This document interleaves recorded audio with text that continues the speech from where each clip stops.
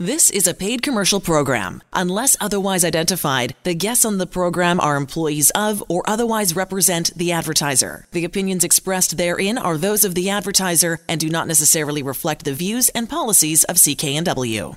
Well, hello and welcome back to the program. I'm Sterling Fox. In just a few minutes, you'll meet Terry Cassidy, founder and owner of Ergocentric, and Dr. Jeff Wright, a Vancouver ergonomist, who will both tell us about the world's best office chair. And we'll take your calls, too. But first, here are some more of the top consumer stories we're following this week.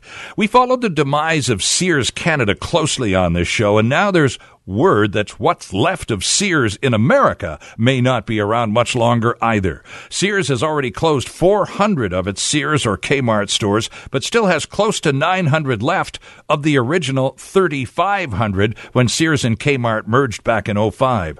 On Thursday, Sears announced the closure of 48 of the Sears store and 15 more Kmarts. Revenues are down another 30% for the first quarter of this year, and there are more stores likely to get shuttered soon. Sears is also looking for a buyer for its Kenmore brands to raise money, and naturally, Sears stock took a 13% hit on the news on Thursday.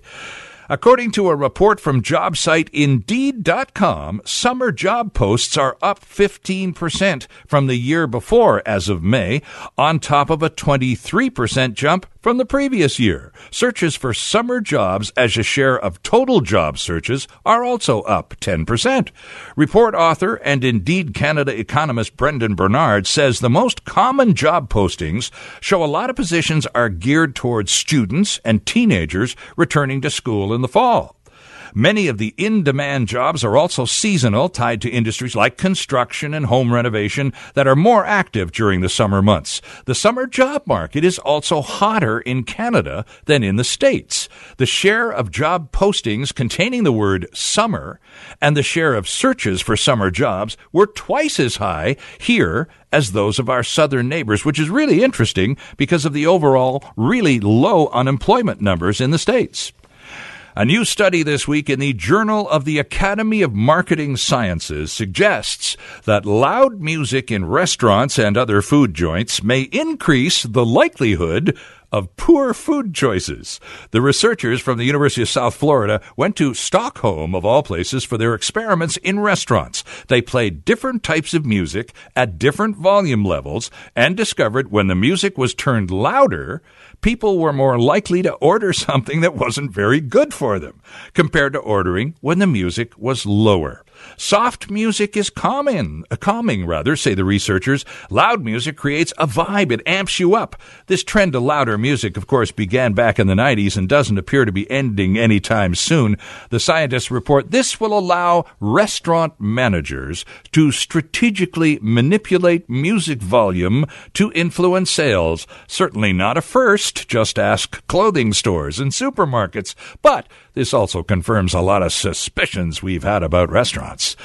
Facebook is rapidly losing ground against rival internet platforms in attracting and keeping teenagers, according to a Pew Research Center report, which confirms a trend seen in other surveys showing a sharp drop in Facebook's share of what has long been a core age segment for the huge social network. The survey, this just out a couple of days ago, found 51% of teens use Facebook, compared with 85% for YouTube, 72% for Instagram, and 69% are on Snapchat.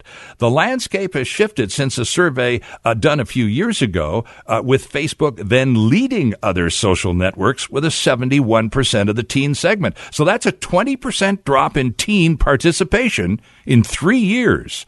Other findings of the survey, 95% of the teens also said they used a smartphone. 45% were online almost constantly, with both figures showing increases from prior surveys. There was a split over the impact of social media on the lives of teens. The research found 31% of teens said social media has had a mostly positive impact. 24% said, social media, totally negative. And the remaining 45% said it was neither.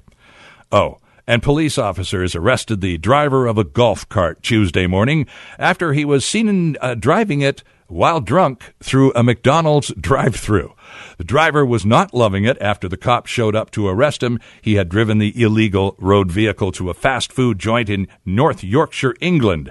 The stolen vehicle swiped from a golf club just a mile away from the burger store. And here's the write-up. This is the part I like from the British cops. Quote, "The driver has been arrested for theft and driving whilst unfit through drink. A few interesting questions for him to answer in interview when sober." Oh, to be a fly on that wall. Those are some of this week's top consumer stories. We'll look at a few more later in the hour. Stay with us, because coming right up after a quick break, we'll introduce you to an ergonomist and the founder of ErgoCentric, makers of the best office chair in the world. This is Vancouver Consumer on 980 CKNW. And welcome back to the program. Sterling Fox with you on this Saturday afternoon. Still kind of hazy and about 20 degrees. It's 3:13. A couple of guests in studio to introduce you to. Our first guest is Terry Cassidy, and he is the founder and owner of ErgoCentric. Terry's in just off the plane last night from Toronto. Hi, welcome back to Vancouver, Terry. Thank you very much. Great to be here. It's good to have you with us. And also joining us in studio is Dr. Jeff Wright. Dr. Wright is an ergonomist. Jeff, welcome to the show. Thank you. Tell us what on earth an ergonomist is, please, sir. Yes. The simple definition is ergonomics is the science of people at work. Okay. And really what you're trying to do is center on the human and make sure that the tools and workspace and everything else that they work with is designed appropriately for them. So the focus is on it's a human-centered design. Interesting. So your original degree was in engineering. So these are the skills you bring to this. And how did you two connect? Most recently, we were both on the committee drafting the new ergonomic standard that was just passed 4 months ago. Okay. For whom? By whom? Who would the standard be administered by? The Canadian Standards Association. Oh, okay. And it's an office ergonomic standard. Okay, and what are the standards that now apply, Dr. Wright, as a result of this new policy change in the last few months? Right. The standard itself is written in concert with other standards that the CSA has, so it's all sitting within a safety management system approach. And so the Z412, which is the standard for office ergonomics, is part of a host of other standards that exist. It's all designed to ensure the safety, health, and well-being of employees and workers. Okay. Terry, tell us about ErgoCentric, your company. How long have you been around, and where's headquarters? Give us the elevator speech here. We manufacture in Mississauga, Ontario. Okay. We distribute across the country and into the United States and into Europe. Been in business for 28 years. I was a lawyer, and I wanted to get into business. I always say I wanted to become a productive member of society. My wife is a physiotherapist, so I wanted to find a business where her anatomy knowledge could be of assistance to me. Okay. So I didn't get into the furniture business. I got into the health and safety business. I started making ergonomic office chairs from the very beginning. Oh, really? So that was always the mission statement right from the get-go. You didn't eventually sort of start one line and discover this as almost a byproduct of that. This has been the focus right from the beginning. And we haven't changed at all. The market's coming our way now finally, and this ergonomic standard is evidence of that. So, Dr. Wright, how many workplaces where people do a lot of sitting all day, every day in Metro Vancouver would you estimate have proper ergonomically designed furniture for their staffs? I don't know of any studies that would give that an answer to that, but generally the focus is more on, or the question might be, how many of the workers in these workplaces are getting signs and symptoms of discomfort on a daily and on an ongoing basis. Mm-hmm. And that is estimated to be, based on studies, easily 25% are reporting discomfort. In some studies, and Terry will be able to tell us about one of the studies he commissioned, the reports of discomfort are even higher than that. The key point from my perspective is how often is that happening, and is it on an ongoing basis? Because if it's an ongoing basis, it's going to lead to injury and illness and other unwanted aspects of work. My experience with ergonomically designed furniture, Terry, is almost on an individual basis. You'll go into a workplace and you'll see people using sort of the standard office stuff you'd find at any office supply, except over on the corner, there's one person with a really cool chair, and that person will have his or her own chair that perhaps they may have split the cost on because it's perhaps a little more expensive than the usual stuff. But nonetheless, they have that chair because they couldn't work without it. That's right. We call that being reactive. The way the industry works right now is big companies hire interior design firms when they move into a new office space. Sure, yeah. And they're necessary. They design the space, the colors, the flow. But unfortunately, they're also tasked with picking the office chairs. Mm-hmm. And they tend to pick the office chairs based on aesthetics. And then because they want this uniform look, everybody gets the same chair. Right. But our study shows 60% of people are having pain and discomfort at the end of the day, and 38% say, I don't like my chair. Mm-hmm. So that's the problem. When you have everyone sitting on the same chair that an interior designer picked without the assistance of an ergonomist. So people react by bringing in different chairs after the fact. Talk to us a little bit, Terry, please, about the types of discomfort we're talking about here. Jeff said that you've done a fair bit of work, an investigation into this area in terms of people and their extended bouts of discomfort in their workplaces. Well, I really should let Jeff answer that question, but it's back pain, neck pain, wrist, shoulder, hip, circulation problems in the legs. Virtually any part of the body, depending on how someone has adjusted the chair and the workstation, could be reporting symptoms of discomfort. And technology changes all the time too, so it can change considerably. People are using smartphones a lot more now, and tablets and laptops. So you're seeing more neck injuries, for example, and discomfort in the neck based on that alone. Other aspects, and what Terry's study was looking at was actually the characteristics of the chair and how many people felt that the chair was appropriate for them in the workplace. And, there are ergonomic criteria, which is contained in that CSA Z412 standard that talks about characteristics, design requirements from an ergonomics perspective to assist that and ensure that virtually 100% of the people are able to adjust and be comfortable in the workplace. Terry, one of the points you make on your website is we make chairs for two people, the person who sits in the chair and the person who pays for the chair. Not necessarily the same individual in most cases. So is there, with having properly, effectively, efficiently designed office furniture, is it prohibitively expensive? Is that why a lot of these consulting companies that do entire offices and stuff go for a lower quality product because of price? No, some of the big companies, they're willing to spend a lot of money on chairs. Okay. But they outsource the decision to an interior design firm that may specify expensive chairs, but based on the aesthetics and not on the ergonomics. So our seating is designed with a modular approach. So we have one chair that can fit more people than any other chair on the market, but no one chair can fit everyone. Mm-hmm. So what we do better than anyone is we will fit 100% of your workers. We have chairs for little people. We have chairs for people over 500 pounds.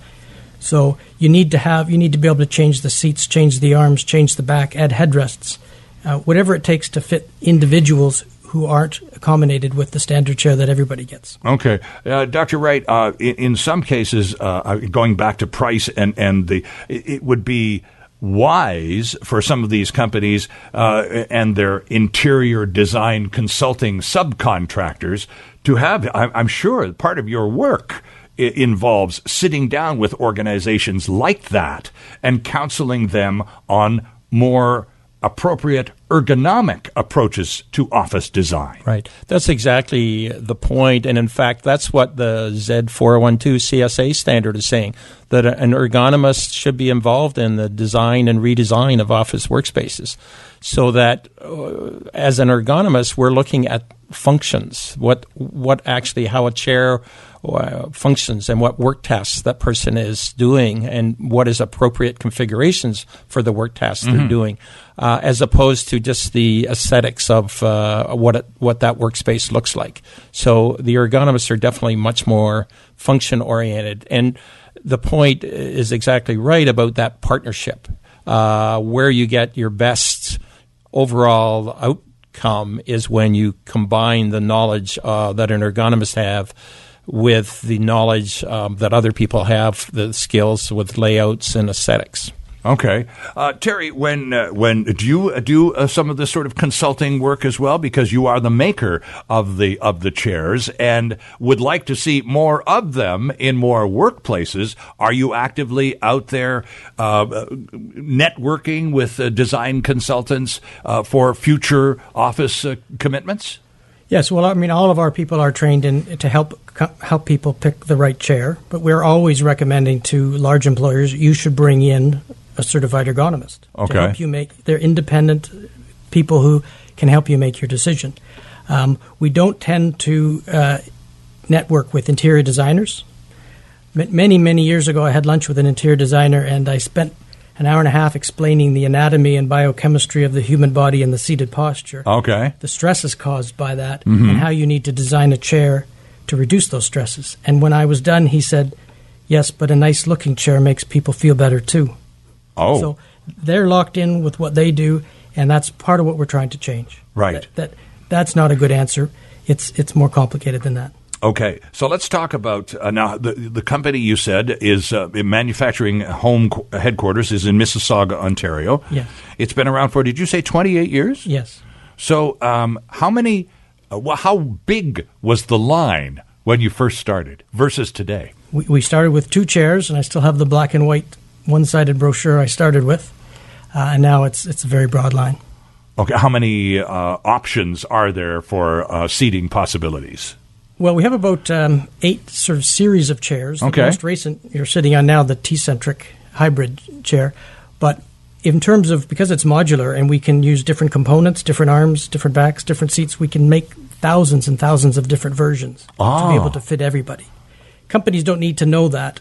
They just buy one chair. But behind that, if you ever need a different chair for someone with special needs, we can do that too. Okay, now let's talk for a very brief second. This is radio, so there's no pictures involved, but I am sitting on, what did you call this model? This is called the T-centric hybrid. The T-centric hybrid. I got to tell you, friends, this is one of the most comfortable chairs I've sat in a long time. Our guests made arrangements to have one delivered to the radio station, so while I could have a sense of what we were talking about during our conversation, I actually rolled it into the studio for last hour so I could test drive it for an hour before you two got here, and it is a heck of a ride. It's really comfortable, and the part that I like most about it is it's so lightweight. It's really easy to. I had to push it down the hall. We had it stashed in a secret place, and where it's going right back after this hour. But it's very lightweight and yet really elegantly comfortable. Thank you very much. Oh, pleasure entirely. Thanks for allowing, making the effort to have one delivered down here to develop an appreciation for this. Is this sort of the top of the line, the all the bells and whistles model? It's our latest chair, but it takes into account all of the things. I have about 20 patents in my name, and it takes into account everything I've been developing over 28 years. We brought it all together in this chair. Interesting stuff. What sort of feedback have you got, and how long has it been out on the market? Well, there's still components of it being added, but it's about 2 years on the market now, and it's turned out to be our fastest pickup in terms of a new chair. So is that right? We're very excited about it. Okay, and where does one go to buy a chair from Ergo Center? I don't recall off the top of my head. Now, Jeff, you live here in Vancouver. Now, I don't recall an Ergo-centric chair on West Broadway or a chair store. So where does one buy these products then, Terry? Well, you can go to our website, ergocentric.com. Right. We have a retailer here in Vancouver, Canada Chair Lines, and they're at 256 West 7th Avenue. Okay. All right. And to answer your question, they actually started on West 4th. Oh, okay. Okay. So, and you have sales representatives representing the Ergocentric line based in Vancouver as well. One in Vancouver and one in Victoria. Is this a Canadian company, or is your product, because it's a delightful product, is it starting to catch on abroad as well? Yes, we distribute throughout the United States and into Europe now. Okay. And is that and there would be, I think, especially the European marketplace, would be a little more, I don't know how much more, but you get the feel. They've been talking ergonomics, Jeff, over in Europe for a much longer period of time than we have, and they've been paying attention to workplace ergonomics in Europe much longer than we have. Very, very correct. I can remember in the 80s going to a conference in Sweden, and there they were showing electric sit-stand desks. All right. And they haven't really sort of hit our marketplace until just recently, within the last 10 years. Right. But yes, definitely Europe was and still is in many ways much further ahead in applying ergonomics in the workplace. Right. Terry? So what we say for us being in Canada, we've taken ergonomics from Northern Europe and married it with the robustness you need for the U.S. market. Aha. And so we think that's why a Canadian company should make the best office chair in the world. Our guests in studio, the founder and owner of Ergocentric, Terry Cassidy, and Vancouver ergonomist, Dr. Jeff Wright. And we'll be back with lots more. Let's open up the phone lines. Got any questions for these people? Lines are wide open right now at 604-280-9898. And we'll take some of your calls and carry on. And welcome back. It's Sterling Fox with Terry Cassidy and Dr. Jeff Wright from Ergocentric in studio today. And we had Rick in North Van waiting ever so patiently on the phone board. And for some reason, I think it's my fault. I pressed the wrong button at the wrong moment. But Ben tells me that Rick, gentlemen, wanted to know about costs and I'm sitting on the new top-of-the-line hybrid chair. So let's start with that one, Terry. And what are they worth these days? The T-Centric hybrid can range from $500 to about $700. Okay. Depending on the features. Okay. And that's fair. I've never been to an Ergocentric store because there aren't any, but I've seen ergonomically designed office furniture in stores, and that price, frankly, seems pretty consistent with what's available from competitors. So it's not over the top from where I'm sitting. Jeff, what did you want to add to this? I would just like to make the general comment about a chair at about $700, in my view, is one of the best bargains that one can consider for a workplace. Considering that a properly designed chair, a well-constructed chair, is going to last 20 years, doesn't give you that much long to figure out that $700 amortized for over 20 years, you're paying maybe 50 cents a day. You could work it out exactly, but that's a very, very low cost when you consider the benefits. Because if you're in a proper ergonomic chair, you're actually reducing considerably the risk of musculoskeletal discomfort in your workforce. And if you ever look at the cost of musculoskeletal injuries in your workers, it far outweighs the cost of making sure that you've got a proper ergonomically designed chair. Plus, I think, Terry, the bottom line for a lot of company purchasing types would be keep the employees happy. A happy employee is a productive employee. An employee who's walking around with back pain and all sorts of discomfort is not going to be putting out to the same extent that were they in a much more comfortable environment. Yes, and the Leger survey that we just had done a few months ago showed that 60% of the respondents said they feel discomfort by the end of the day. Right. So that's 60% of employees not being as productive as they could be. Now, they tell you in the workplace, and Jeff, you're the ergonomist here. I'm sure you've heard this a million times. Well, if you're feeling a little stiff, you need to get up and go for a little walk around the workplace. Go get a cup of coffee, walk out to the front door, say hi to the receptionist, come on back to your desk. Move it around and get the blood flowing again. That'll help a whole lot. Now, you've heard that you're nodding a million times, 10 million times. So what do you say to that? Well, that's actually very good advice. What they have shown in some studies is that 10% of the hour, if you take a break, so for example, if you're taking a break every 30 minutes of 3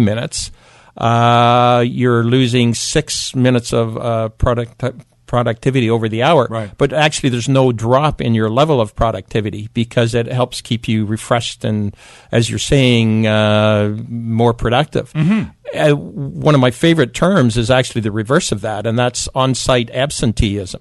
If you give somebody a bad chair, they are going to get up, and they are going to have to move around, and they're going to be up for much longer than that 10% of the work hour. So you're actually losing productivity by making sure if you don't give them the right chair to be sitting in. Are there in workplaces, Terry, that are unionized, where there's a little more muscle on the part of demands made by staff with the expectation that they'll be delivered? In those sorts of work environments, have you seen in recent times more insistence on better quality office furniture for workers? Yes, unions do drive a lot of health and safety, and they do care about office ergonomics. When we were getting Bell Canada's contract, I had to meet with the union leaders and convince them too. Okay. And so they're a part of the process. Okay. Right. And so being part of the process is very important. When you look at the CSA standard, it's very clear that you are going to involve management and workers in that whole process. If you don't get input from the workers, you're missing tremendous opportunities to optimize the work situation. And that's why, for example, Terry just made the comment he did. It does actually result in a much better work environment on all aspects, and particularly in the selection of products. Right. Now, Terry, you mentioned a Leger survey that just a couple of minutes ago. A very important part of being a successful company these days is research, market research, and money devoted to research and development. So talk to us a little bit more about what you've been up to with your surveying and what you found. Well, the survey had some interesting results. One of the answers was that 60% of people said they liked their chair. It gave them the support and comfort they needed. Yet 61% of people said they felt discomfort at the end of the day, which means about 20% of people who felt discomfort still said they liked their chair. Oh. Which is an interesting result. My opinion is, and I've seen this in the workforce, when new chairs arrive and everybody gets the new chair and they all get the same chair, some people who don't like the chair think it's them. They're too tall, or they're too heavy, or they're too short. Right. Or they don't know how to adjust the chair and it's their fault. And that's what that's my main message here today. If you don't like your chair, you're not doing your employer any favor by not speaking up. Okay. For too long, people just go, it's my fault. And it's not.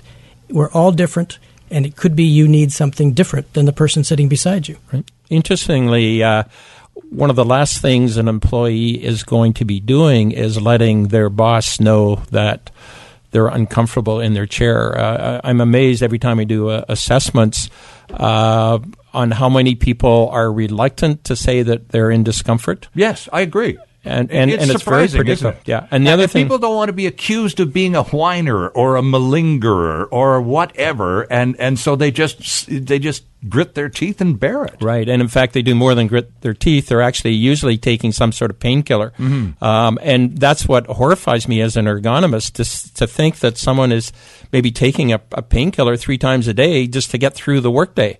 That there's something awfully wrong, and usually there are aspects of the workplace that can and should be changed for them, which are not cost expensive to implement, and it makes a world of difference for them. Okay, back to the phone board here. We're with Rick in North Van. Apologies for bumping you off my board, Rick. Welcome back. Go ahead to our guests, please.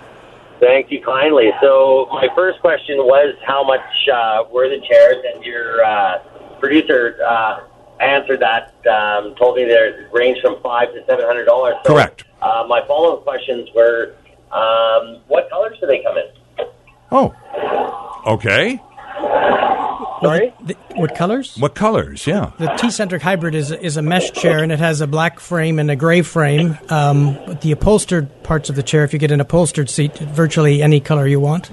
Oh, okay. So customizing can be easily arranged. Yes. Okay. Anything else, Rick? Yeah, and what's the warranty on these? Good question. I was going to get to that myself. Good question. I'll send you back to your radio, and thanks for getting back to us. What about warranties on this, Terry? You're the owner. It's 12 years, parts and labor. Oh, my. Okay. Yep. That's impressive. Yes. And that's the whole deal, right? Yes. I mean, and That's what I think it should be, and it's a quality chairs have good warranties compared to many other products. So. Okay. Well, that's important to know.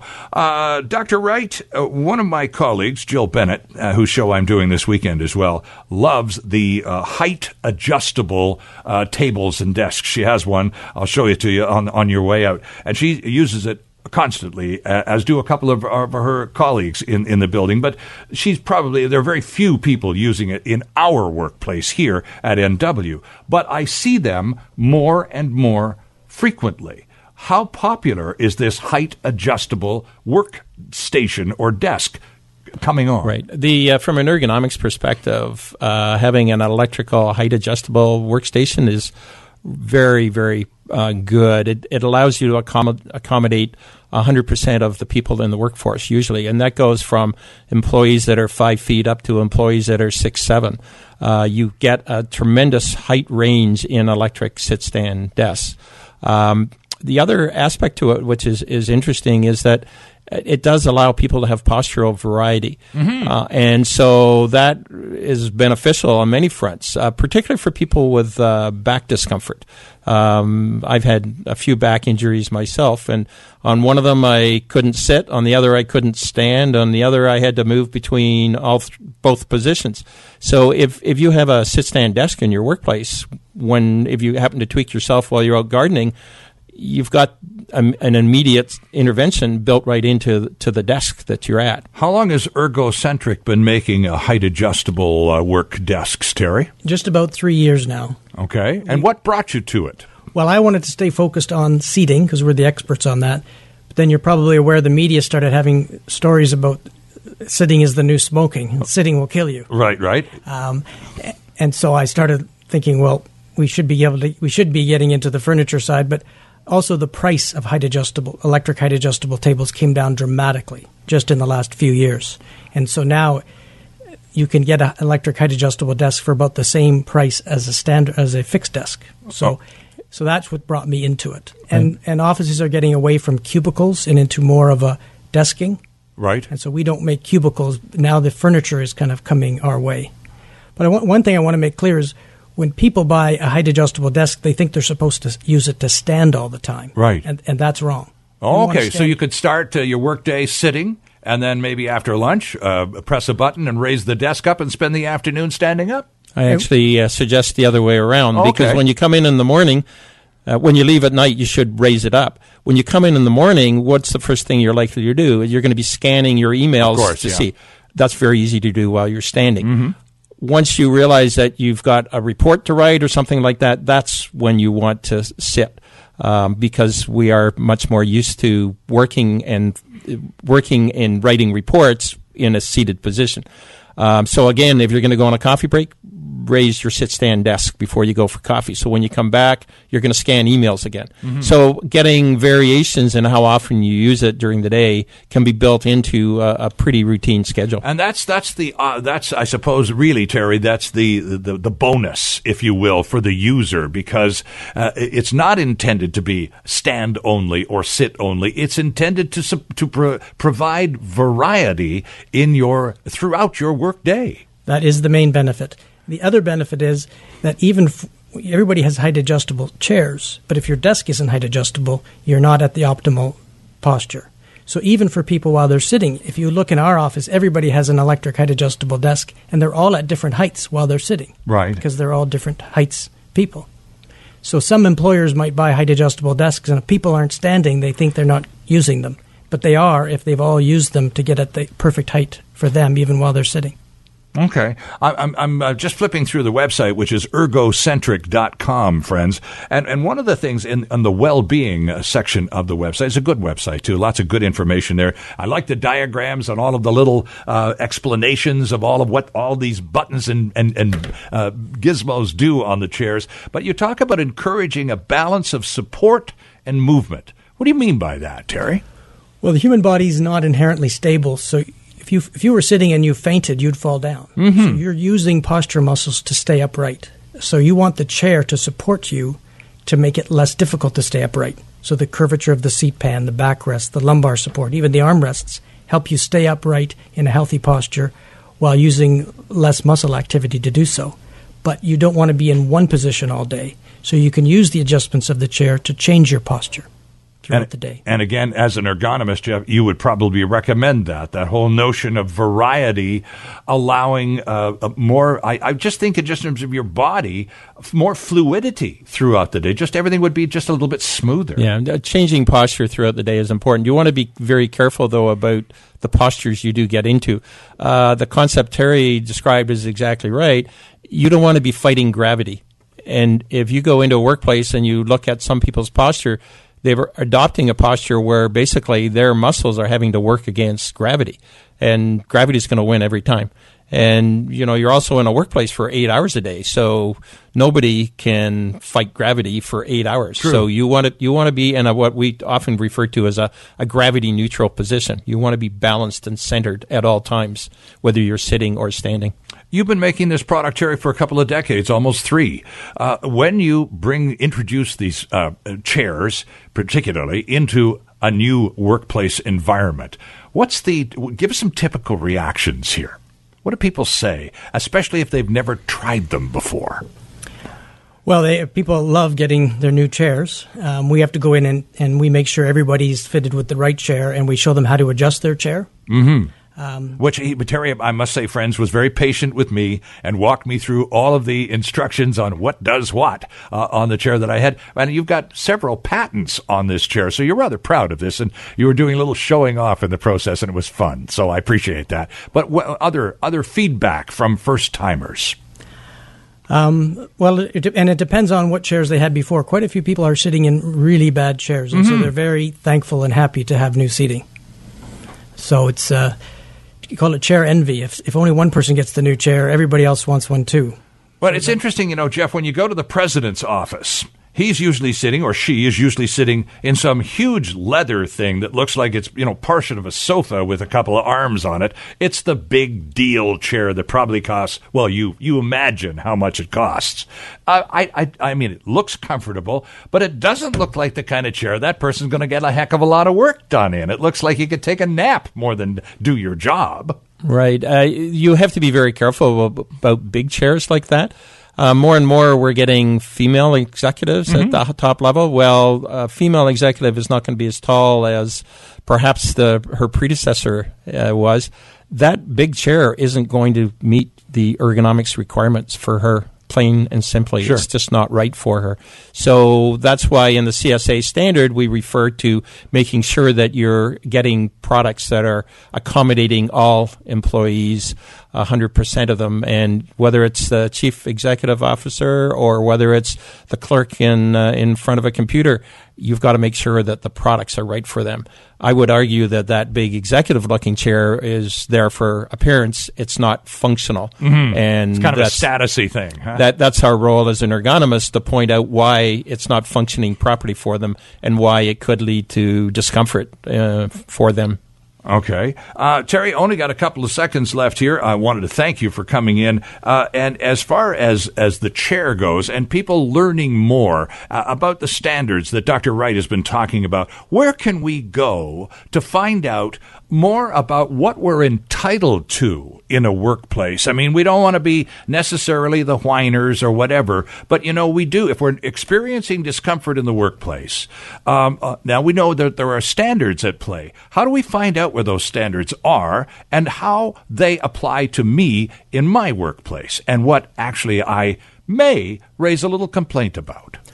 Well, I mean, our timing is right with this new CSA Z412 2017 standard. That now is the reference.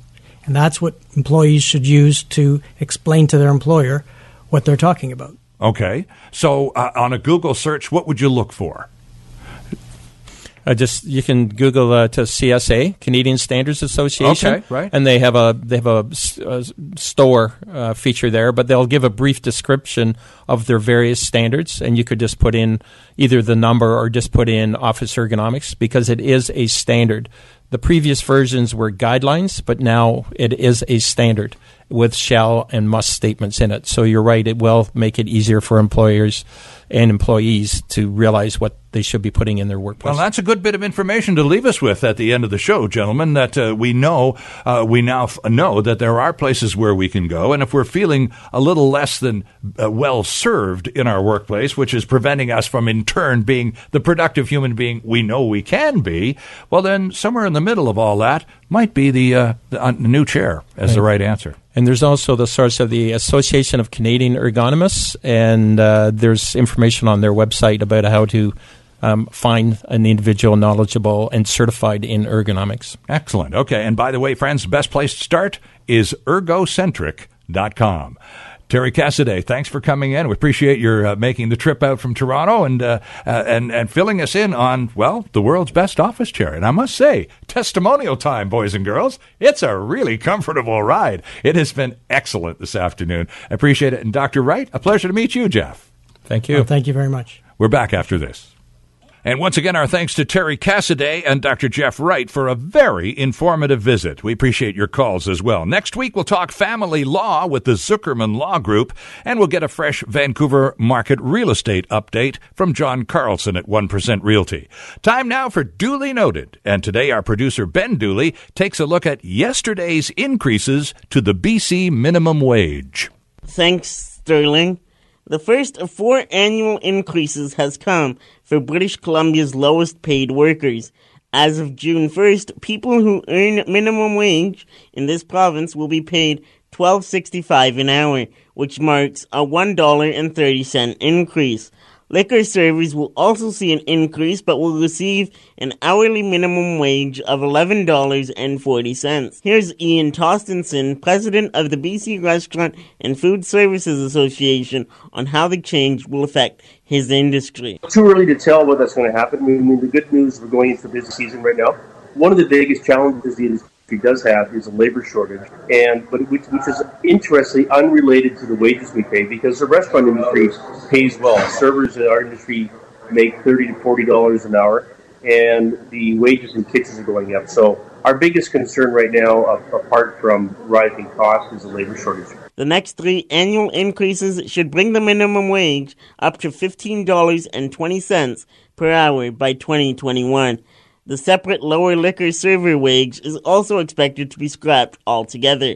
I'm Ben Dooley, and that's Duly Noted. Thank you, Ben. Time for a couple more consumer quickies before we have to go. More cougar sightings this week in North Van, another in Port Moody at Burt Flynn Park on Wednesday. The cougar wasn't being aggressive there and seemed to be avoiding people, but they advise if you plan on trekking to either area, be alert at all times, keep children close by, and leash your dogs. And, of course, yesterday we had news of 2 cougars being killed in Port Coquitlam near Chelsea Park. One of the cats was stalking a conservation officer. This comes just a week after Port Moody had to close a section of Belcarra Park due to wandering bears. If you are outdoors, consuming the great outdoors, especially in the forest, remember it's spring, and there are lots of animal babies around, along with their very protective mothers. Keep the dogs leashed, stay together, you don't have to be afraid. Just be aware and careful. City of Vancouver published its car-free day schedule this week, and for the 14th year, we'll be able to enjoy a shutdown of a few streets, all in the name of community and good times. In order, here they are. The West End Festival will see Denman closed all day, Saturday, June 16th. That's 2 weeks from today. The next day, Sunday the 17th, the Main Street Festival. Main Street will be closed for the day. And finally, Italian Days on the Drive will happen on Commercial Drive, Sunday, July 8th, for the Commercial Drive Festival, noon to 7 at all 3 events. That is our program for today, produced by Ben Dooley with Andrew Ferreira at the controls. If you have any thoughts or suggestions for the show, we'd certainly appreciate hearing them. Shoot them along to Sterling at cknw.com. I'm Sterling Fox. Please join us again next Saturday afternoon at 2 for another edition of Vancouver Consumer, right here on 980 CKNW. The proceeding was a paid commercial program. Unless otherwise identified, the guests on the program are employees of or otherwise represent the advertiser. The opinions expressed therein are those of the advertiser and do not necessarily reflect the views and policies of CKNW.